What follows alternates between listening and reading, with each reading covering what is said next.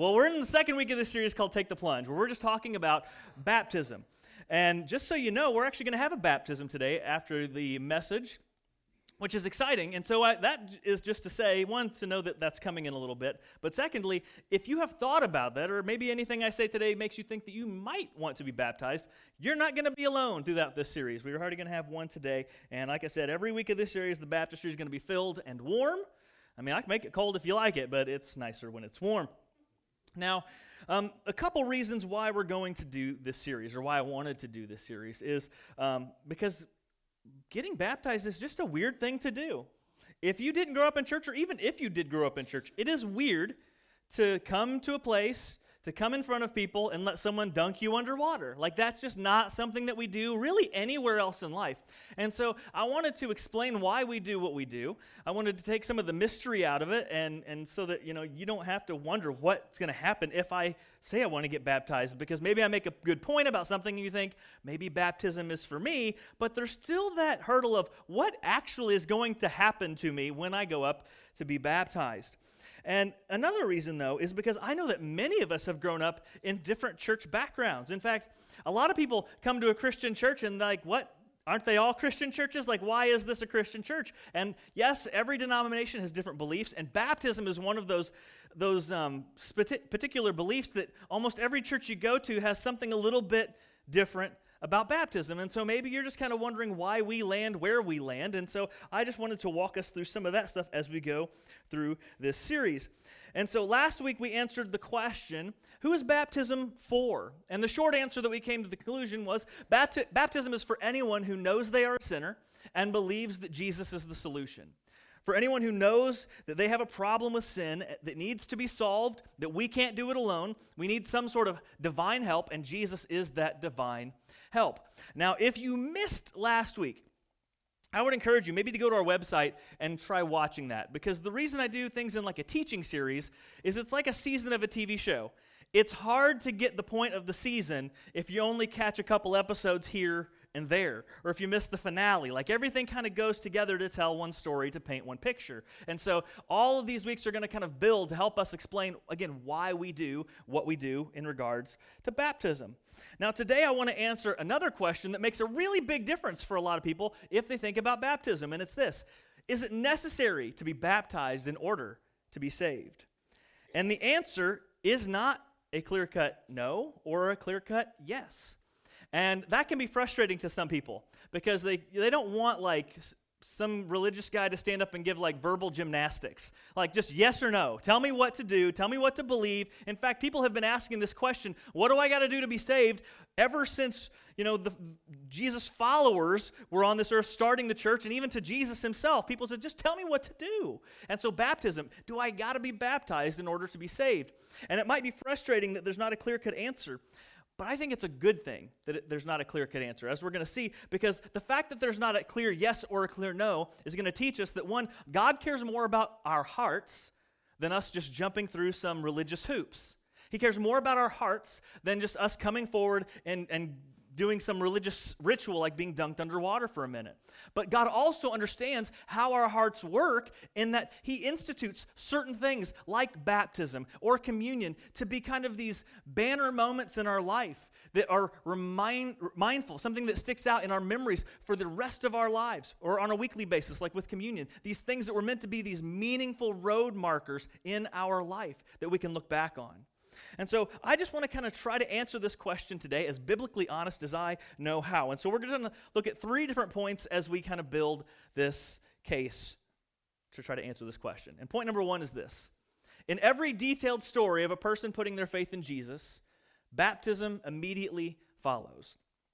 And what I mean by detailed is there's 2 types of conversion stories in the New Testament. There's people like, and 3,000 people became believers, and everyone in that town believed, or a lot of people in that town believed, or many people believed, where it just kind of gives you like the 10,000-foot airplane view of looking out the window, okay? But then there's times where they zoom in and they walk you through a particular person's story, and they show you what this person's life was like and how they encountered Jesus, how they came to put their faith in Jesus, and what exactly that looked like. And every time you get the detailed account, you have somebody who puts their faith in Jesus and then is baptized like in that same like moment, or that same like few minutes, hours, however the time frame was. It was always right there together. This putting their faith in Jesus and baptism always went together. Now, what we're going to do today is we're going to walk through some passages in the book of Acts. Acts is the shortened name for Acts of the Apostles. It's the book in the New Testament that follows the 4 Jesus-focused biographies that we call Gospels: Matthew, Mark, Luke, and John, and then it's Acts. Acts talks about the start of the church. And these are the work of the men that Jesus handed his work to before he went into heaven, and he gave us the mission to carry forward. And so, on one particular zoomed-in encounter, we have a Christian man named Philip. We don't learn a lot about Philip in the New Testament, but we get a couple amazing stories of him doing great work, taking the gospel places. And he runs into a guy who is an Ethiopian who had just been to Jerusalem for some Jewish holiday and festivals, and he was traveling back home to Ethiopia, and it turns out he was actually a member of the royal court in Ethiopia. And so here's what it says. Acts chapter 8, starting verse 29. It says, "Then the Spirit said to Philip, 'Go over and join this chariot.' So Philip ran to him." By the way, when's the last time you ran to tell somebody about Jesus? I don't run really ever. But yeah, I mean, we don't get that excited. We should, right? And so Philip ran to him, and he heard him reading Isaiah the prophet. So this guy's in a chariot. He's reading from probably a scroll that he picked up when he was in Jerusalem, probably for the first time he's ever reading Scripture in general. And Philip asked, "Do you understand what you are reading?" And the Ethiopian said, "How can I, unless someone guides me?" The Bible can be difficult when you don't understand it. If you've never read it before, it can be hard to understand. And so this guy says, "How can I get this unless somebody kind of gives me some information here?" And so he invited Philip to come up and sit with him. Now, the passage of the Scripture that he was reading was this: "Like a sheep, he was led to the slaughter, and like a lamb before its shearer is silent, so he opens not his mouth. In his humiliation, justice was denied him. Who can describe his generation? For his life is taken away from the earth." And the eunuch said to Philip, "About whom, I ask you, does the prophet say this? About himself or someone else?" And then Philip opened his mouth and began with this scripture and told him the good news about Jesus. And as they were going along the road, they came to some water. And the eunuch said, "See, here is water. What prevents me from being baptized?" And he commanded the chariot to stop, and they both went down into the water, and Philip and the eunuch, and he baptized him. So every story that you get that's kind of a zoomed in, how did this person come to Christ? Baptism is always right there in that story. Always, always, always. The second thing that you can learn from reading through the book of Acts is that baptism seems to be the most common time when the Holy Spirit enters into believers. In fact, the Jesus' right-hand man was a guy named Peter, and he preached this amazing sermon that actually kicked off the church, that started the church. And this one sermon, he had 3,000 people decide to put their faith in Jesus. Must have been a good one, because I never had quite that response, but, we can hope. And so in Acts chapter 2, we go back a few pages, and in Acts chapter 2, in verse 37, after he preaches this sermon, it says, "Now when they heard this, they were cut to the heart," meaning they saw that their sins were what led to Jesus being killed. They saw that their sin was the reason that Jesus had to die, that he gave his life for them, and they were awestruck by the beauty of Jesus' sacrifice. They were cut to the heart, and they said to Peter and the rest of the apostles, "Brothers, what shall we do?" There's that question. What do I got to do to be saved? Just tell me what to do. And Peter said to them, "Repent," meaning pull a 180 from the life you've been living, where sin is what guides you, your desires, your cravings are what drive you, and you pull a 180 and you say, "I'm going to follow Jesus. I'm going to be his disciple," which means his follower. I'm going to just walk in his footsteps. "Repent and be baptized, every one of you, in the name of Jesus Christ for the forgiveness of your sins, and you will receive the gift of the Holy Spirit." And so the Holy Spirit inside of us is one of those defining traits of being a Christian. I preached a series on it at the end of last year because sometimes we forget to talk about the Holy Spirit. We talk about Father and the Son, and then the Holy Spirit's kind of like if we remember to talk about the Holy Spirit. But the Holy Spirit is the portion of God that comes and lives inside of Christians when we put our faith in Jesus. And the Holy Spirit is actually the greatest evidence that we are saved. In fact, even when there's passages that talk about baptism where the Holy Spirit isn't directly mentioned, the work of the Holy Spirit is still mentioned. Like in Romans chapter 6, it talks about how when we're baptized, we get a new life. The old life dies, and we get a brand new, fresh start. In Romans 8, 2 chapters later, it talks about how the new life that we get is from the Holy Spirit coming and living inside of us. The Holy Spirit is the one that comes in and resuscitates our dead souls so that we can have a new life. So even that mention of baptism is when you get new life is a hint that that's when the Holy Spirit comes to live inside of you. And if there's ever proof that you are a Christian, it is when the Holy Spirit comes to live inside of you. And so most of the time in the New Testament, when we're told about baptism and what its connection is to the Holy Spirit, that seems to be when most often the Holy Spirit shows up in a believer's life. So baptism is the most common time when the Holy Spirit enters into believers and actually helps us become believers. But, so all these so far is like, yeah, baptism seems to be really essential for salvation. But then if you read through Acts and you pay a lot of attention, you come to this. There are times when people receive the Holy Spirit, which is therefore salvation, new life. They receive the Holy Spirit before they're baptized. So there's evidence where these people become Christians. God saves them by His grace, and yet they haven't been baptized. So then you say, okay, well, no then. Baptism isn't necessary for salvation. And Christians have been bickering about this back and forth for centuries. Is it, isn't it? Is it, isn't it? Is it, isn't it? And there's denominations broken up over this question. Is there, or isn't it? But in one of the times where we'll see an example where people become Christians without being baptized yet, it's when the first time Gentiles, non-Jewish people, ever became Christians. When the church first started, it was Jesus' followers preaching to other Jewish people that they were close to.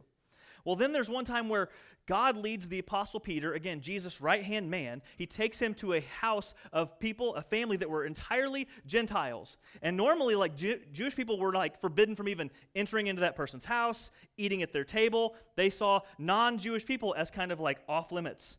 You guys, we're the good, saved people.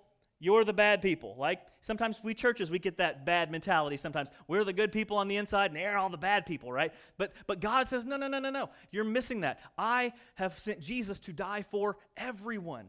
And so in Acts chapter 10, 44 through 48, it says, while Peter was saying these things, so Peter's preaching to these people, the Holy Spirit fell on all who heard the word. And the believers from among the circumcised, the Jewish people, who had come with Peter were amazed because God's not supposed to save those other people.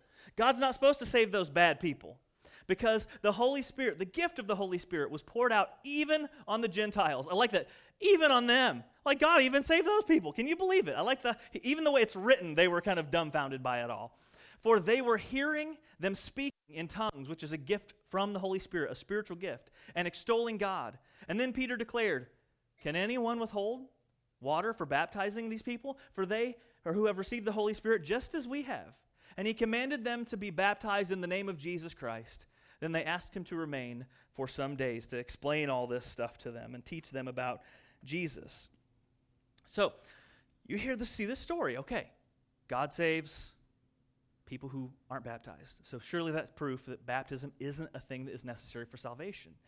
And so you get kind of this time where anytime it teaches about it, you see baptism and salvation, repent and be saved, they really go together, but then you have kind of these exceptions to the rule every now and then. And so it's hard to find this clear-cut answer. But what you see in this story is God broke his own rule. He let these people have the Holy Spirit before baptism, which is, again, that's what's the regular mode that things get taught. But he did that because he didn't want to wait for Peter to be convinced that God could save anybody. He just went ahead and showed him that he could save anybody. And so God saved these people, not even waiting for Peter to decide they should be baptized. He saved them so that Peter would go, oh, God's just doing this. God's saving everybody. Okay, I'm not going to argue with God. Let's just start baptizing people. And then from that moment on, that's when the gospel went to every corner of the world. And so when there are these exceptions, and there's two I can think of in the book of Acts, where people receive the Spirit before they are baptized or apart from their baptism, it seems to be that God is trying to send a message that he is going to save absolutely anybody, and he's not going to wait on us to decide if it's okay for him to do that. But here's what I think. I'm going to come back to I got a little bit of a yes or no answer. That's the best I can give you sometimes, right? So, point one that we've looked at. In every detailed story of a person putting their faith in Jesus, baptism immediately follows. Point two, baptism seems to be the most common time when the Holy Spirit enters into believers. And three, there are times when people receive the Holy Spirit before they're baptized. So we get kind of mixed signals here.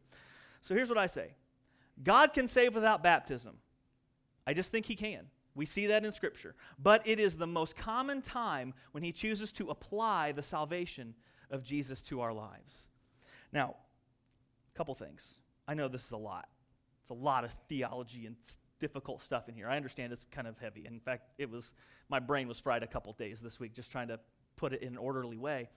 But God can save without baptism because baptism is not what saves us. Nobody should ever be confused that there's anything magical about the water. It comes out of the tap.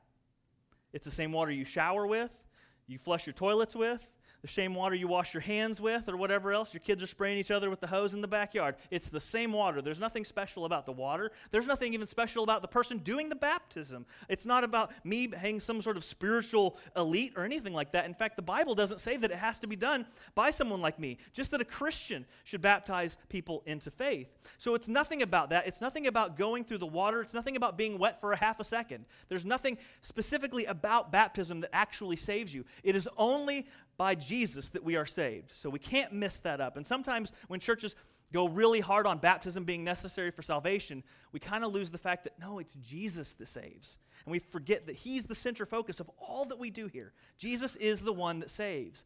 But that salvation but baptism is most often when that salvation of Jesus gets applied to our lives. It's most often the moment when God chooses to move us from unsaved to saved, from stuck in our sin, guilty of our sin, to freed and forgiven. It seems to be that most common time when God does that. At least in the New Testament, that's the way it was, because deciding to put your faith in Jesus and being baptized were almost always done together at the same time. Now, the reason I kind of wanted to talk about this particular topic and kind of wade us through this kind of difficult to answer question is, one, to say that if you are not a Christian or somebody, or you're thinking about being baptized, or maybe you feel like you've already put your faith in Jesus, but you haven't been baptized, I do want to show you that God says it's very important. It's a very important thing for us to do. It is a very critical step of faith, one in which God can do really amazing things through it in our life, in this moment of baptism. But I also wanted to cover this stuff because if you come from a different denominational background and you were baptized in a different way than we do, where your baptism was separated from confirmation, or it was done before you even remember it being done, what I want to say to you is that I am not saying you're not a Christian. I'm not saying that your life of faith doesn't count. I absolutely think that God can save people apart from baptism. I think there are many people who have been baptized and they've lived, or have not been baptized, who lived long lives of faith, who had meaningful spiritual experiences before they were baptized, and I think God works in that way, and I'm not saying that he can't, because we see evidence of that in Scripture. But I do not want to downplay the importance of us being baptized, because you say, like, why would God most often work in the moment of baptism? Why would he choose for us to go through this thing if we could be saved without it? Why would he want us to go through this ritual? Because Christianity, honestly, we don't get a lot of rules and hoops to jump through. We don't. You know what our number one rule is? Love God. Rule number 2, love people. That's all Jesus said.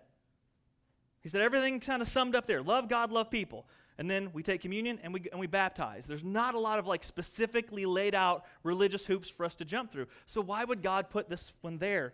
And I think it's because God understands how powerful a moment can be in our lives. How powerful baptism can be as kind of a stake in the ground, place of commitment where you stood up, and he understands how powerful the symbolism can be in your life. For instance, because baptism has got so many rich layers of symbolism. There's powerful symbolism of being buried as Christ was buried. In baptism, you can stand up and make the declaration that that old me is gone. That life that was lived to myself and to selfishness, that life that chose to hurt people and to, betray people, to be someone who was led by lies and cravings and whatever sin you were dragged on by, saying, that's not me anymore. That person is dead. Just as Jesus died and I go under the water, I am burying that old life so that he can be gone and I can have a new, fresh start. And then there's the powerful symbolism of being washed and made pure. To say that my list of sins, the regrets that keep me up at night, the guilt that makes me feel unworthy of God's love, baptism is a chance for us to be spiritually washed clean, to go under that water and come up feeling refreshed and renewed, to have the dirty residue of our past actions cleansed away. And then there's the powerful symbolism that your life is forever united with Christ. Just as your old life dies with Christ, now you have a new life to be driven by new forces, okay? No longer do you have to be driven by, again, those cravings and selfishness and sin, because before Christ it said that we're stuck in that stuff. But with Jesus, as the guiding force of our life, he's the one that leads us onward. He's the one that drives us forward to be people who can love our neighbor as ourselves, and even do harder things like love our enemies and pray for the people who are mean and hurtful and cruel to us. In baptism, you come up out of that water with the declaration, I've got a new life, and I'm going to live it differently than my last one. I got a fresh start, and I'm going to be a different human being, not led by me, but led by Jesus and following in his footsteps. And more so, that another thing that's amazing about living your life united with Jesus is that sometimes the thing that drives us in life is fear and insecurity. I don't matter. And I'm not enough. And so you got to you live your life trying to prove yourself through work success or being a certain type of parent or by having enough money or having enough stuff because it makes you feel like you're validating yourself, right? But when you're led by Jesus, you don't need those things to validate you, because the fact that Jesus died for you already says that you're worth it. Already says that you matter. So you can cut the ties to all the fears and the insecurities and actually be led by Jesus in a life of perfection. So, is it necessary to be baptized in order to be saved? Yes and no. You can see why the answer is not clear-cut, that God cares more about your heart. And there's times when God saved people apart from baptism because he valued where our hearts were more than the religious hoop that we were jumping through. But he very much wanted salvation and baptism to go hand in hand because of the powerful moment-making ability, that moment that becomes kind of one of those banner flag moments of your life. It becomes kind of a chapter marker on the story of who you are that defines you and separates the old from the new. And so obviously it's Jesus that saves by his work on the cross and not the water. But I think we should be eager to be baptized. I think we should celebrate baptism. I think it's not something that we should avoid because we're nervous or because we think people might look at us weird when we get up in front of everybody. Baptism should be something that is cheered, because over and over again in Scripture, it's the mark of a new life. It's the mark of somebody who's moving from death to life, from guilt to freedom, from sin to hope of everlasting life. And we should be eager to be baptized in the grace and mercy of Jesus. And like that Ethiopian guy that we looked at just a little bit ago, we should look for that first moment to say, this is something I need to do. What's stopping me? You got excuses, but what's stopping you? We got a million reasons why not to. Like I would like to say that my story of baptism was one where I was bold like that guy and said, I can't wait another minute. But I heard about baptism. I actually stayed after youth group one night because I had been going to a Baptist church, and Baptist church the one I went to at least, did not emphasize the importance of baptism as much. And then I came to a Christian church because a girlfriend invited me. And what are you going to do when the pretty girl invites you to go anywhere? You go. Like, she could have invited me to a witch coven, and I'd be like, all right, you're pretty, I'm going to go wherever you tell me to go. Luckily, it was church. God was looking out for me, right? And so I go. And so the guy explains baptism to me, and I just had this, I need to do this. I had been leading and kind of taking steps of faith along the way. If you want to ask me if I'm saved or not, I don't know where in the pathway God saved me, what was that moment, but I just knew this is something God is calling me to do. I need to take this step of faith, this step of obedience, this step of cleansing. And the guy said, okay, we'll put it on the calendar. And I said, whoa, let me make sure I can talk somebody else into it first. And I talked to my friend Justin. I said, Justin, you talked about getting baptized. I'm in if you're in. I'm not going if you're not going. He's like, okay, I'll go. All right, we're doing this together. So I kind of chickened out. Like, I made too many excuses. And if he wouldn't have, maybe I would never have. I don't know when I would have got dunked. But the stories, I wish I would have been more inspired by people like that Ethiopian guy to say, I can do this. This isn't about having a buddy to go with me. It's about making this declaration that Jesus is my Savior and to unite my life with him by going under the water and burying the old me and rising with a new life. And I can't describe how different my life is on this side of a commitment to Jesus. I cannot describe the difference of who I am. And it wasn't overnight. It was a slow, long curve. Some people, it's like God saves them and he's like, you're not this person anymore. You're over here. And he just totally changes them around. He led me around a little slower, longer curve. And maybe it was because I was a chicken and didn't want to go all in all the time.